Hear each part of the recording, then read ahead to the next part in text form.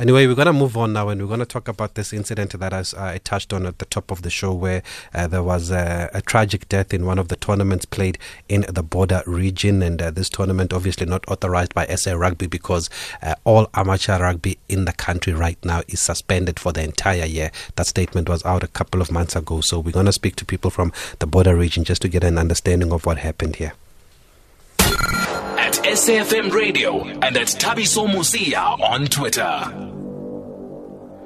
Okay, so that's basically what happened. There was a tournament, and from what we understand is that one of the players was tackled, and unfortunately he lost his life. But we're joined on the line by the chairperson for Border Rugby Clubs, Districts and Affiliates, Mr. Elliot Fana. Good evening, sir, and thank you very much for speaking to us on SAFM tonight. Thank you very much, and thank you to the listeners as well. Thank you, Mr. Fana. Firstly, for you, how did you find out about this tragic incident?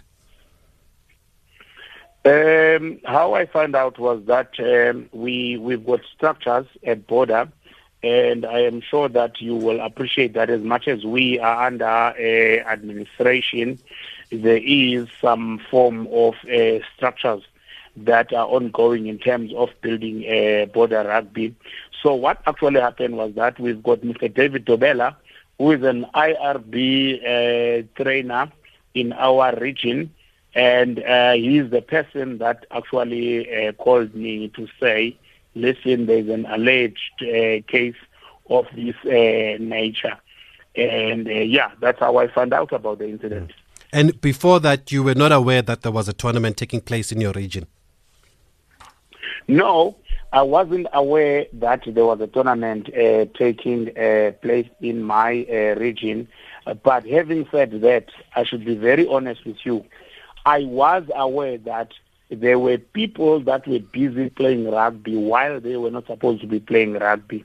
I will give you evidence into that regard. In my own area where I regard, because border is got about 6 districts.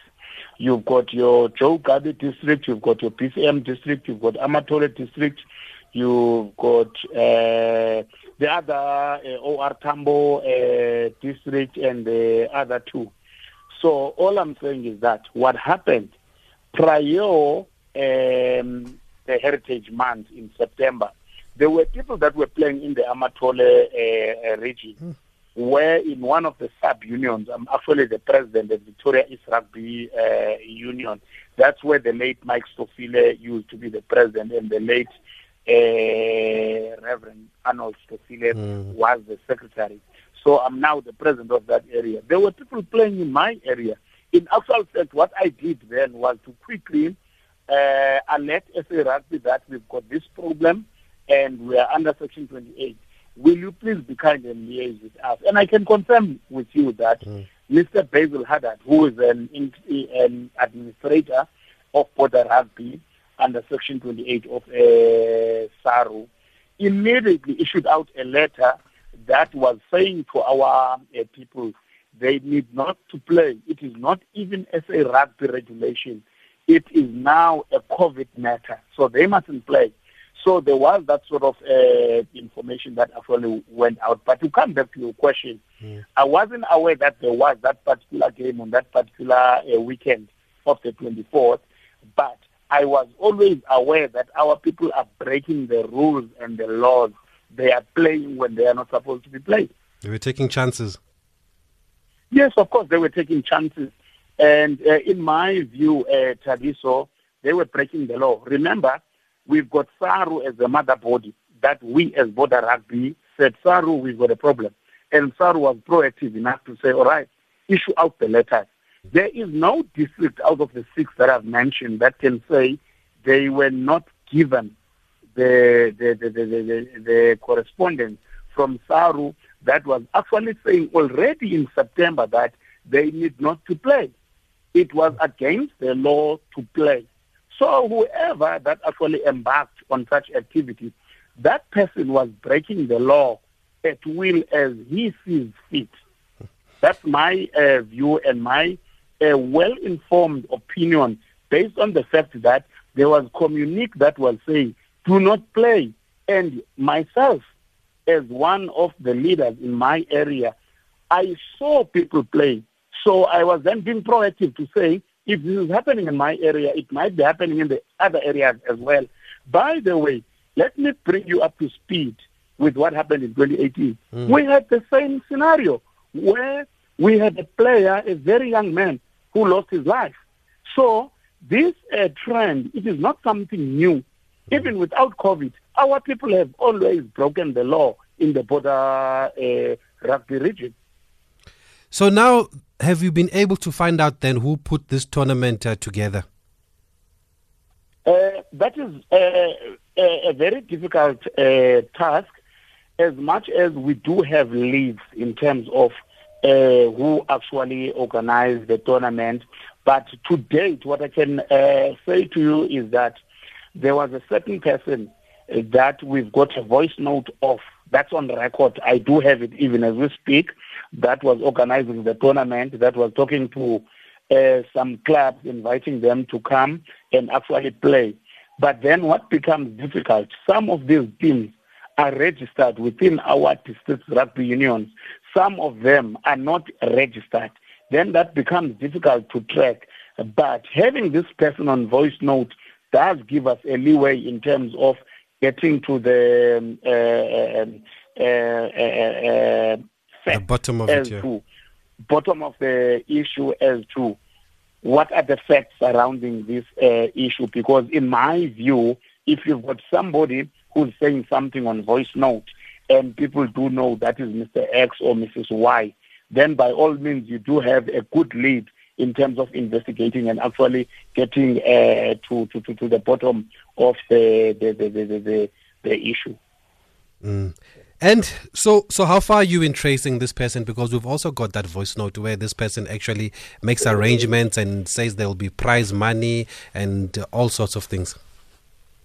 Look, Tabiso, let me say it up front to you that there are rules and regulations as far as law enforcement operations. This is, as I've said, this is no longer a rugby issue. It now becomes a criminal issue, and that is now out of our hands as rugby leaders. It then becomes the law enforcement issues. And I'll be honest with you and say I'm not a qualified person to actually comment as to how far they are and all of that. But all I can confirm to you and your listeners is that there is a lead, and by all means, law enforcement officers should be given space to do their work. So the matter is now with the police? I cannot confirm that. My understanding is that SARU has issued out a statement, and it is on the media platforms where Mr. Mark Alexander actually said the matter is now being investigated, and it is with their legal team. My view, my personal view, that is informed by the facts at my disposal, is that if it is investigated, the only people that can investigate it can only be the law enforcement officers. But as I said, I cannot comment on their behalf because I'm not a relevant person to do so. And what about the family now of the deceased Vizicelo Sebenza Zondani? As Border, have you visited the family? Yes, Mr. David Dobela, the trainer of World Rugby in our area, has been in touch with the family. And in actual fact, I've spoken to him again. The last time I've spoken to him again was this afternoon, where he confirmed that the Petro Jackson Fund did contribute towards the funeral arrangement. They actually bought the coffin. So I've got that on record from Mr. David Dobela. Having said all these things, I would like to put it on record that our people, it is high time that they must really try and adhere to the rules. It cannot be that border rugby is under administration, and all of us at border, we were there. We are not immune to the problems that actually happened at border. We were part of the problems. It should be our own problem that when we are about to bring about the solutions all of us, we then act in good faith. And one of the principles is to actually adhere to the rules. There are rules for everything that one does in sport. And one of those is you cannot start a rugby game without proper equipment being there. I know that there is a valid argument that people always advance that, yeah, but Mr. Fana, we are not always at liberty to have this equipment that you are talking about in terms of the first aid and all of that.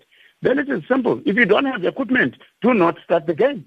Because if you do start the game, then it ends up in these sad things that are actually happening, which are not great for our society. So this is a well-informed opinion that if you take that risk, then we pay a price of losing a young man. As Mr. Alexander has said also in the media statement, that this game should have never started.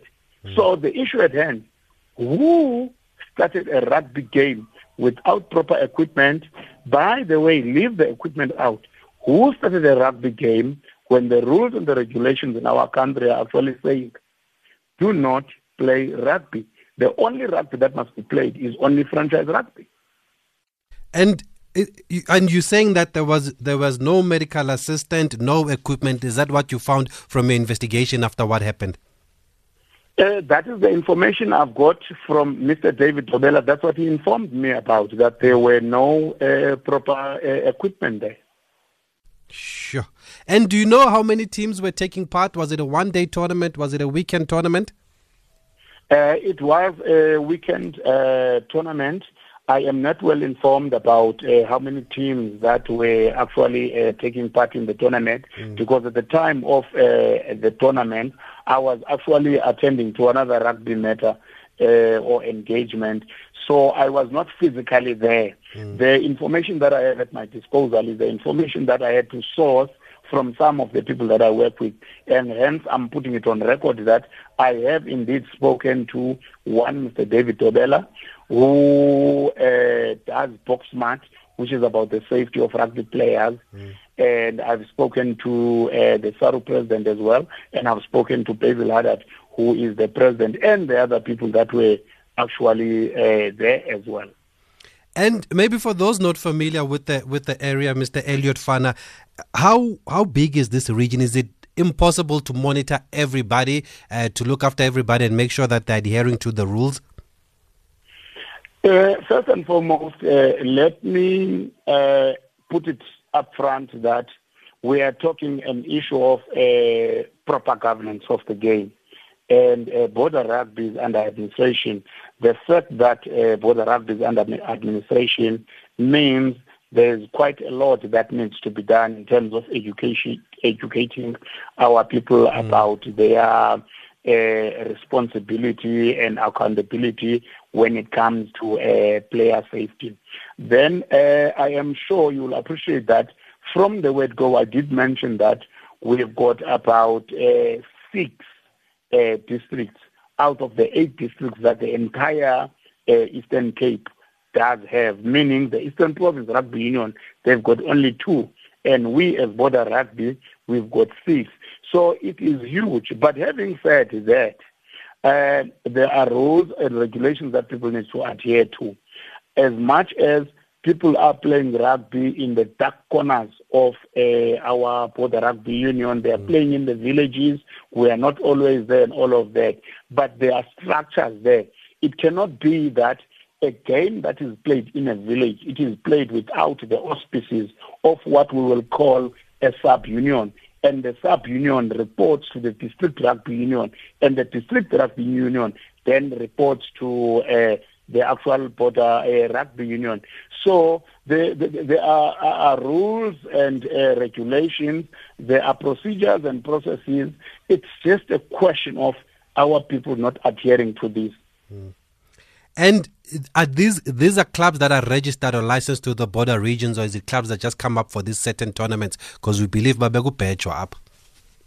When it comes to these kinds of tournaments, you will always have a bit of both in terms of you will have clubs that are registered to the sub-unions, and then the sub-unions in return to the district unions, and then Boda Rugby Football Union. But when it comes to tournaments, there will always be that small faction that is not actually an affiliate of that particular sub-union. So that's what the problem is, that you've got people that encourage lawlessness because they do not actually report to anyone. And that has been a trend for quite some time. And I'm sure you have heard me saying in 2018, close to the very same village, we had almost the same incident where a young man lost his life because of similar incidents. So this has been a trend for a while, and I'm only mentioning two now, only in 2018 and 2020, and these are the only ones that we are aware of or that are reported. It can happen that there was a tournament somewhere else that both myself and you, we are not informed about, and similar incidents have also occurred as well. And finally, I mean, you've mentioned the challenges that you are facing as Boda. How far does this set you back now? Look, it does. The fact that there's lots of lives, that is a huge setback, because we are talking a young man that was supposed to contribute immensely in the development of the game in the professional arena. Between myself and you, who knows? This was maybe the next Luke Arm or the next Magazole Mapimpi. We don't know. So it just means the law needs to take its place, and the law enforcement officers must really come into the fore here and play the role that they are supposed to be playing when it comes to community safety. Because as far as I'm concerned, if in real life, if you break the law, you must actually be punished. You know, that's as simple as that. You cannot just go around and randomly break the law at will as you see fit. When you do that, you need to be punished. My belief is that, and again, this is a personal view, if these things continue happening, people must be punished. People must take responsibility, accountability of their actions. That's where am I standing, because if we do not do that, we're not going to grow as Boda Rugby Union out of the doldrums, because we are in the doldrums. As we speak, I've already said, Tabiso, that we are under administration. Yes. Now, you're under administration, which speaks volumes about the quality of personnel that is there in terms of governance. And then this sort of an incident then occurs. It does set you back big time. So hence I am saying the law must take its course. And what happened in 2018? Did the law take its course? It did not. Tabiso, I can tell you now that there was an executive committee that was responsible at the time. I'm not pointing fingers at them, but I'm just saying to you, they are the ones that will have better knowledge as to how far that case went, without me speculating, because I would like to deal with the facts at my disposal. So the truth is, I do not know where that case ended. Okay, no problem. But thank you for the transparency tonight, Mr. Fana, and for coming on and taking our call to talk about this matter. We really appreciate it, and we hope that it's also a message to everybody around the country that all rugby is not allowed, to avoid incidents like this. Thank you very much, sir. That's all I appreciate it. Thank you, Mr. Elliot Fana, who's the chairperson of Boda Rugby Clubs, District and Affiliates. At least he's been able to speak to us. I can't say the same about the Deputy President of the Amatole District, who had agreed to speak to us tonight about this matter, because this happened exactly where they are. But we believe now that he has switched off his phone. Okay, let's give him the benefit of the doubt. Maybe there are network issues, maybe there's a problem, but we are unable to speak to the Deputy President of the Amatole District. He's the second person that we were referred to. The first person also had agreed to speak to us, but also changed his tune 30 minutes before the show when they offered us the Deputy President, but it seems like the Deputy President is not too keen also to come on the show. But we're going to speak to the journalist from the Daily Dispatch that wrote this story, Mfundo Piliso. But before that, let's play you that voice note that Mr. Fana was talking about, where he says that they know the organization organizer because they've got wind of a voice note, which we also actually have. Ndithi mandinazise ezinkokheli into yobana ngaba nge-24 ka-Okthobha iyabe ngomgqibelo sizabe sinemidlalo yezi-betting games besizidlala nale sisuka kuyo yakwaManana ngomdlalo ke ozawubheyisa kulo wakwaManana besisuka kuwo kule weekend. Mdlalo lowo ke uzaba nee-prizes esithatha eziba yinto esort of bu-tournament. Niyayazi mosiphantsi kwemeko ye-COVID esisuka kuyo khange sibe naxesha lide lodlala. Siyilambele irabhi. Sizibonakalisile kwaManana berabhi siyilambele. Cause izinga lerabhi beliphezulu gqithi. Ndiye ke nam ke ndanomdla okubana ngaba makhe ndithathe ezi games ndizise apha kaNgqwele nge-24. Game ezo ke zaba nee-prizes ezixela ku-first prize ziyotsho ku-fourth prize. Ndikwanqwenela ndithanda uba ngaske sisebenzise asa strategies besidlala ngaso kwaManana la knockout ebethiweyo out because asikabikho fit for uba singadlala point system. Asikabikho fit guys. Funeka sibe. Okay, there's the voice note from the organizer, loud and clear, organizing this tournament, offering prizes, and we've cut out his name. He does say his name in the voice note, but because now we are told that there's an investigation and we've cut out his name, but surely shouldn't be too hard to find if the name is on the voice note. But quickly, Mfundo Piliso from the Daily Dispatch is on the line. Mfundo, good evening, and thank you for reporting on this story and being on top of it. Can you hear me, Mfundo? Okay, we're struggling to get hold of Mfundo Piliso there from the Daily Dispatch. He's been covering that story, that side in the Eastern Cape, and we just wanted to find out maybe a little bit more information, especially about the family and the Amatole district. But we are also not able to speak to Amatole district. There is a game on the go at the moment. It is now 1-1 between Chippa United and Maritzburg. Is the only game of the night in the PE. We've got Mfundo. Mfundo, good evening. Thanks for speaking to us on SAFM. Good evening, Puti. How are you, sir? No, man, siyaphila, man. Thank you for being on top of this story. What is the district saying here? Because we can't get hold of them after arranging an interview. The district was the first people to distance themselves from the story, saying they never sanctioned any games. They were only alerted once this incident had occurred, and they basically did not have anything to say about what happened and who was to blame. That was their take. That's the Amatole sub-union, right? Even though it happened in their region, in their vicinity? Yes, it was their jurisdiction, but they were pleading and saying that, explaining how it all happened, that it was a club which is not actually registered under them. Of course, you'll remember that they are a sub-union which falls under the Border Rugby Union. So they were saying that we only know this club just in jail. We don't know really these guys. We don't have them in our books.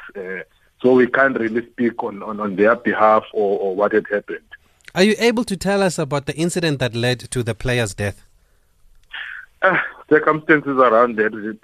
I think people have also gone quite scared about talking about the matter, taking us through exactly what really happened, because they're also scared maybe they'll be roped into this investigation by SARU.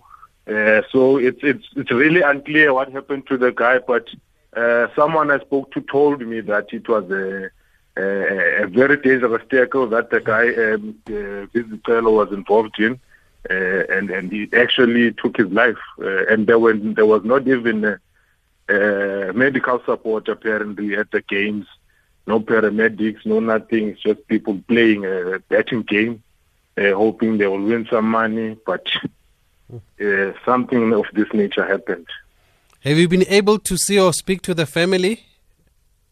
Actually, Tabiso, the family, I tried to look for the family, but I was unsuccessful. In fact, I was advised that let us just give them a grieving time. Hopefully, in the next coming few weeks, we'll be able to trace them and speak to them, because they're staying in King. It's not a family that is far. But we thought we'd just give them that space to grieve. And since this guy was a healthy person, the next moment is gone. So we didn't want to seem too insensitive by going to them. And in your opinion, Mfundo Piliso, who should be held accountable here, since the tournament was not even supposed to go on?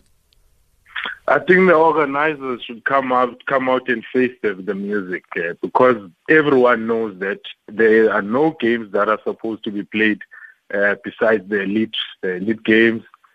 All rugby structures here locally, they've been suspended, as the SA Rugby president had said, Mark Alexander. So I think people should own up, and because Chabiso, this has been happening in the Eastern Cape, not only in rugby. We've seen a lot of soccer matches being played in Tanzania, and SAFA it also was speaking against that, calling for police to actually do something about it, but people are continuing. So we need people to start facing the music and actually accounting for what they do. And we need people like you to stay on top of these stories, Mfundo. Keep us updated. We'll also follow up and see what happens going forward. But thank you for speaking to us on SAFM tonight. Anytime, Puti. Thanks for having me. Thank you, Mfundo, from the Daily Dispatch there. And just before we go, still 1-1 between Chippa and Maritzburg United in PE. And who's got the goals there? It looks like Dylan Klassen has a goal, and there was a penalty by Evanga from what I can see here. So still 1-1 there. And let me give you the number for the Competitions Commission. Earlier on, we spoke to the Deputy Commissioner, Mr. Hardin Rachisusu, about what was happening with the PSL and the broadcast rights. And the number, if you have any complaint to lodge, you can SMS or WhatsApp to this number 084 743 0000. 084 743 and 40 0000. It doesn't have to be about the PSL. I'm not giving you this number to complain about the PSL, but anything that you want to complain about from what you've heard about the competition, or you want to bring to the Competition Commission's attention, then this is the number to use going forward. It is 8 o'clock. We have to go to news.